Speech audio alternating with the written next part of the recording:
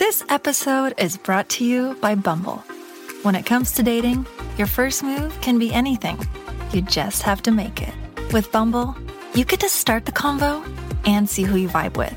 You could meet a friend to take to gigs, the perfect partner for gaming, or someone whose Venus sign aligns with yours.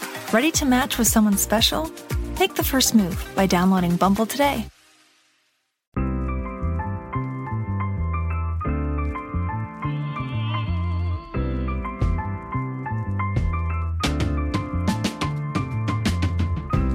You're listening to The Best Advice Show.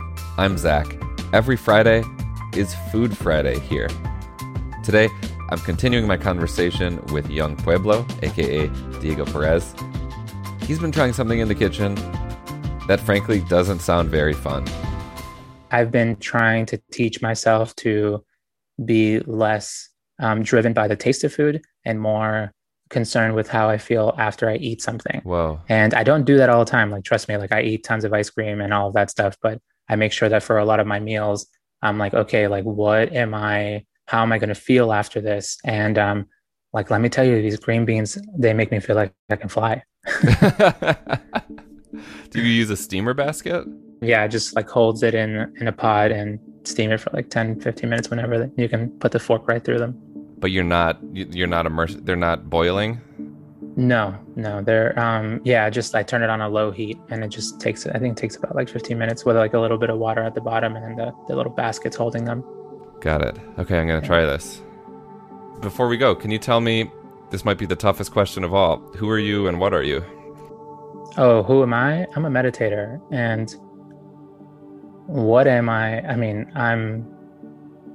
I'm just like a series of mental and physical phenomena that are interacting very rapidly and make like the perception of Diego, but it's all very momentary and very passing. So, and I try to live my life between these two ideas, like I am here, but I'm also not here. And that helps me not, inflate the ego as much.